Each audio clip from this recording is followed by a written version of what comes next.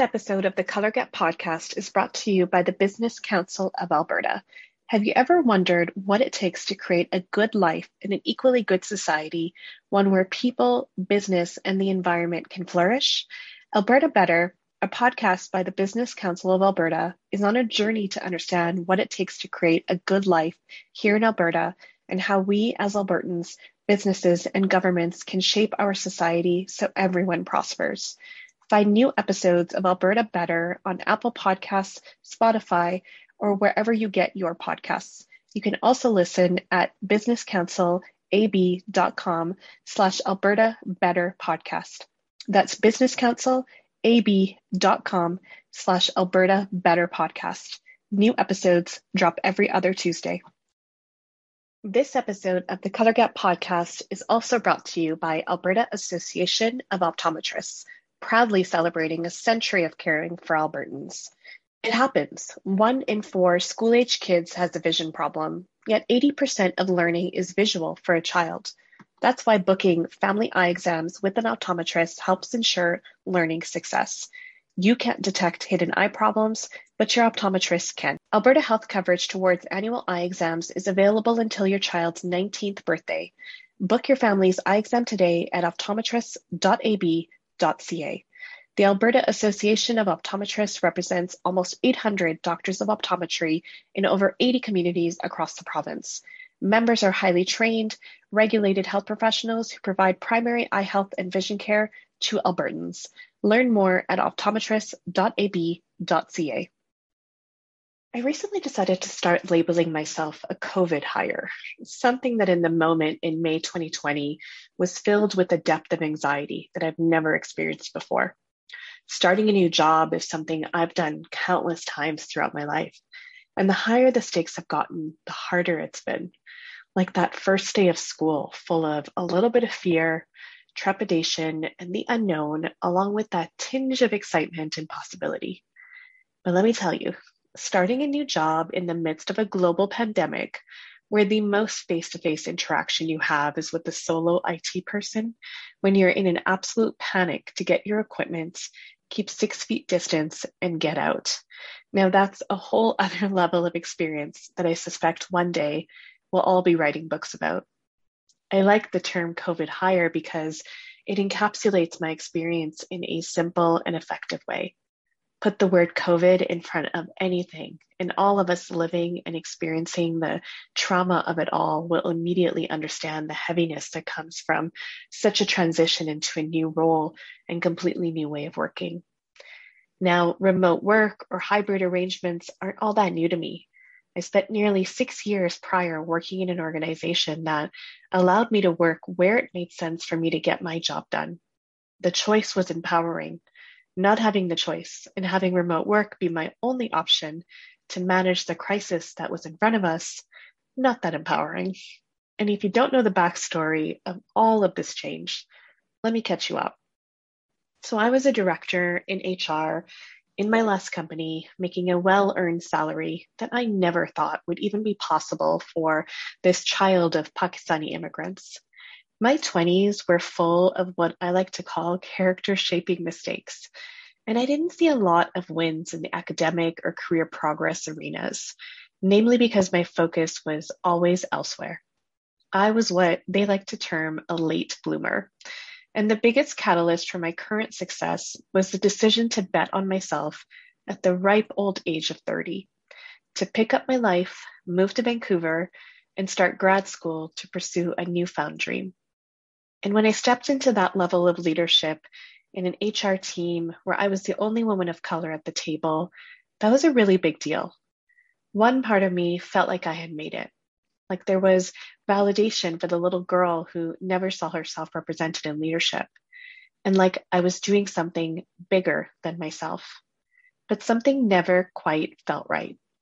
I had built a name and a brand for myself as an expert in recruitment, someone deeply passionate about leading disruption around the status quo and humanizing what was typically an experience built for efficiency first. I made a lot of intentional efforts to reroute my brand, getting involved in organizational grassroots efforts around diversity, inclusion, and belonging, taking on a new role that allowed me to step completely away from the world of recruitment. Yet I could never quite shake it or reinvent myself. I had literally boxed myself in, and the only way I saw myself getting out was by betting on me yet again. This time, 10 years later, and this time, pivoting my career by taking a step back to propel forward. And how I got the job is really important to highlight because it speaks to the most important thing that allowed this little girl from Northeast Calgary who grew up with next to nothing to find success. And it was all about closing my network gap and finding the next opportunity through who I knew. I've worked for 4 companies in the last 10 years, and not a single job was landed by me applying through traditional channels. It has all come through my circles of influence, my networks, and my relationships. Closing your network gap is the most important thing you can do to land that next opportunity for yourself, within or beyond the pandemic. I can say with strong authority, being on both ends of the hiring equation, that the recruitment process is a risky one for any company. There is a chance we all take on those that we hire in making sure we found the right fit. And when I was hiring for my own teams in the past, the number one way to get me to stop and pay attention amongst the piles of resumes and applications was through a referral from someone I trusted. People want to hire those that others vouch for, those that can speak to your work ethic, those that they trust. And I'll be honest, very little of my own approach to closing my network gap was actually done strategically. But boy, have I learned a lot. And let me paint you a picture of where it all started. It's the year 2010, and I was an eager grad student having just moved to Vancouver to push myself out of my proverbial comfort zone. I had left behind a wealth of potential future opportunities in oil-rich Alberta in an attempt to demonstrate to the HR world that I was committed to pursuing a lifelong career in the field. I was going to advance my education and incur so much student loan debt that it would leave absolutely no doubt in anyone's mind how committed I was to this career path.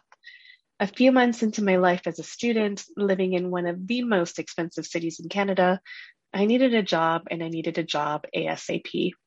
And I was that jack of all trades, master of none. And I was throwing out resumes left, right, up, and down in an attempt to find something, anything that would help me stay afloat in my new city. I tried everything, and no one would call me back. I had experiences in a myriad of areas, had worked for some of the top employers in the world. I was educated, and I would think one smart cookie, yet I couldn't even get my favorite neighborhood coffee chain to hire me. In fact, I got so desperate for work that I even compromised my personal safety and via a Craigslist ad went to a job interview by myself in a random stranger's home in a less than desirable area of Vancouver. I know, bad TV movie written all over that scenario, right? Thankfully, the job and the interviewer, they were legit, but I left unharmed, but sans job.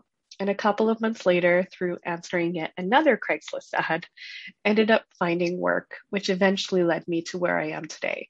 And it was really through building a trusted enough relationship with someone in a position of influence who opened up the door for me. I worked for 4 months on a temp part-time basis for a helicopter company, supporting a VP of investor relations as he built the function up for the company. And I spent my time literally building PowerPoint decks and helping him with a myriad of tasks as a 2-person team. When I left the company to take on a full-time permanent role to help me better sustain myself financially, I leaned on that exact trusted relationship 1 year later when I saw an opening at that helicopter company that felt like a perfect match. I didn't end up getting that job, but I did end up making a strong enough impression on the recruiter I had connected with that opened up the opportunity for me to take on my first HR job, a 4-month recruitment coordinator role, and all through the power of a trusted relationship, and the rest is essentially history. And trust me, I'm not saying that building a network that you can lean on when you need it is all that easy. It takes intentional effort, time, and sometimes pushing yourself to engage and connect with an agenda. It can feel icky and self serving. It can also be incredibly uncomfortable to push past small talk to get to real connection. But what I can say is that it also can feel incredibly fulfilling. When you connect with like valued and like minded professionals, it makes you feel less alone. And I've often found myself adding connections and people to my network from a place of excitement to learn and to evolve myself from a professional perspective. And let me tell you a little secret. When I've leaned into my desire to learn and connect from a space of adding more to my toolkit of knowledge through other people, those are the relationships and connections that have worked the very most to help to get to me where I am. And in May 2020, when I was itching to move into something new, I yet again leaned on relationships, moving to an organization where I knew 4 people in the HR team, one of whom was a former leader of mine and who served as a really valuable reference for me in the process. And let me tell you, I was a literal non-fit based on my resume. For those of you that know the HR world, you would know that someone who was a director of HR, taking a big step back with no labor relations experience, no business partner experience, no HR designation, and a very untraditional, unconventional path, would not be an outright fit for an HR business partner role in a heavily unionized labor environment. But what I had was a reputation and relationships, and in no time at all, I had officially become a COVID hire. And I laugh about it now. In January 2020, I sat down to vision board my dreams for the year and what I wanted to actualize in my life. And we all know how that went. Throw in a global pandemic into a well thought out plan, and you're left with really no plan at all.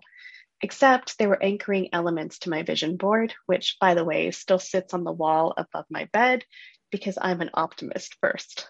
That led me to make the shift in my career and do so in the midst of so much unknown. And trust me, I understand why people resist change. It's damn hard, and even harder than I could have ever imagined in the midst of COVID. Leaving an organization where I had nearly 6 years of social capital, reputation, and relationships to start over literally felt like a nightmare at times. I felt like such an imposter. My ego took such an incredible hit, and I never felt like I was enough. But taking a step back to propel forward put me in deep learning mode.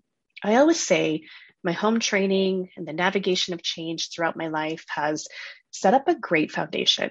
But I spent a lot of time in that first year trying to remind myself to dig into the curiosity of rookie mode, trusting that I didn't have to have all the answers.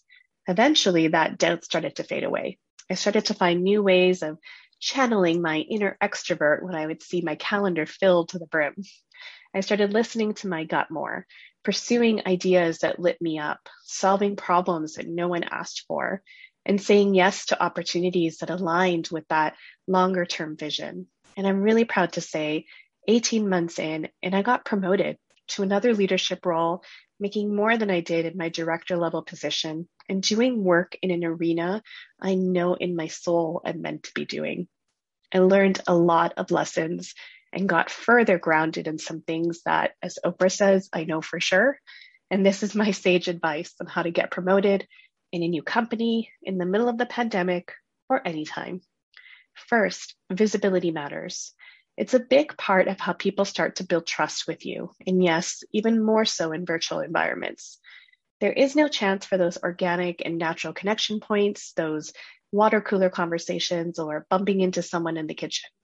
Making sure people know your name and getting the opportunity to focus your energy on how you make them feel in each interaction is of prime importance and necessary to do so virtually, because you should never rely just on your hard work alone to get noticed and get ahead. It's simply not enough. For me personally, talking about my experiences making such a difficult career pivot in the midst of COVID on platforms like LinkedIn and through this podcast helped me connect and engage in ways that wouldn't have otherwise been possible. I rarely shy away from getting personal and vulnerable, even in spaces and places that don't traditionally expect it. And it's worked well for me for the most part. Some people are incredibly uncomfortable with that level of authenticity, especially from the HR lady. but my desire has evolved to be different in how I practice my work. And that can't be done operating in the black and white or by some traditional rule book. It also has proven to be a sort of a hack to test the waters, per se, on my own thoughts and ideas, and if they would translate to my new work environment. When I speak to things that I have been experiencing through the pandemic, struggles with my mental health, losing my dad, and the ways his death has put more focus on simple pleasures, connection, and community, and discussing my thoughts around humanizing conversations around the return to the workplace and the great resignation, it opens up the opportunity to plant those seeds with leaders within my current organization who now get a way to understand a little bit more about the way that I think. And it doesn't relegate providing my thoughts and opinions only in those fleeting moments in an important video call when I can finally find that one moment to take myself off mute and possibly stumble over somebody else also trying to speak. Second, don't be defined by your job description or title. Seek ways to solve problems in your organization and don't always wait for permission to do so. And start talking about your passions, your skills, and most importantly, the impact that you're having, because you should never rely solely on anyone else to speak to those things. If you do amazing work, but nobody knows about it, nobody knows who you are, it's wasted. My own path over the years has seen me doing some crazy things like pitching and landing a job to a trusted executive when I saw a gap in his strategy. It had me creating a free speed resume review event to help Albertans who are out of work. It helped me create a summer student experience for my current organization because I saw a gap in the connectivity and sense of belonging our summer students would have working virtually throughout the summer. And I was never shy about speaking to the impact. I also never waited for anyone to tell me to fill these gaps. I took chance after chance, driven by my passion, and most importantly, my desire to do something meaningful. And that approach has paid off time and again. Third, trust yourself and know your worth. I spent a lot of time and energy over the years trying to make myself fit the norm of all the HR leaders I was surrounded by in my career. And yet, none of them looked anything like me or had the lived experience I had or the unique perspective I could bring. I listened to people who told me to quiet my voice, who told me to stop using expressive language in my emails and to leave my unconventional ideas to myself and not rock the boat by asking for what I desired and deserved. And the most grounded I've ever felt in knowing myself and knowing my worth is at this point. It literally took going through a global pandemic and losing my dad to ground myself in the knowledge that my voice is valuable and that editing it to fit into a culture or a way of doing things that are outside of who I am simply isn't worth it. Now, this one might take you a little bit more time, more growth, and more life experiences to get there. But the moment you do, the ease of opportunities and experiences will open up. You will better be able to distinguish between advice that is meant to help you grow and that which is designed to make you assimilate. You will be more readily able and capable of walking away from organizations that don't help you thrive, and you will find your place. In summary, remember, relationships first, visibility matters, solve problems without waiting for permission, and learn to listen to your gut to show up authentically. Pandemic or not, following that approach will get you closer to a career to love. I promise. Now, if you haven't taken a moment, I would love for you to be part of the conversation with me for the long term. Hit subscribe on your favorite podcast player and tune in every 2 weeks for new episodes and conversations. If you're so inclined, I would love for you to leave a review or for you to connect with me to tell me about how I can be of further service to you. My contact details are always left in the description box of each episode, and I am forever grateful for each of you coming along on the journey with me, for trusting me and giving me all of this space to be my authentic self. I can't wait for what comes next.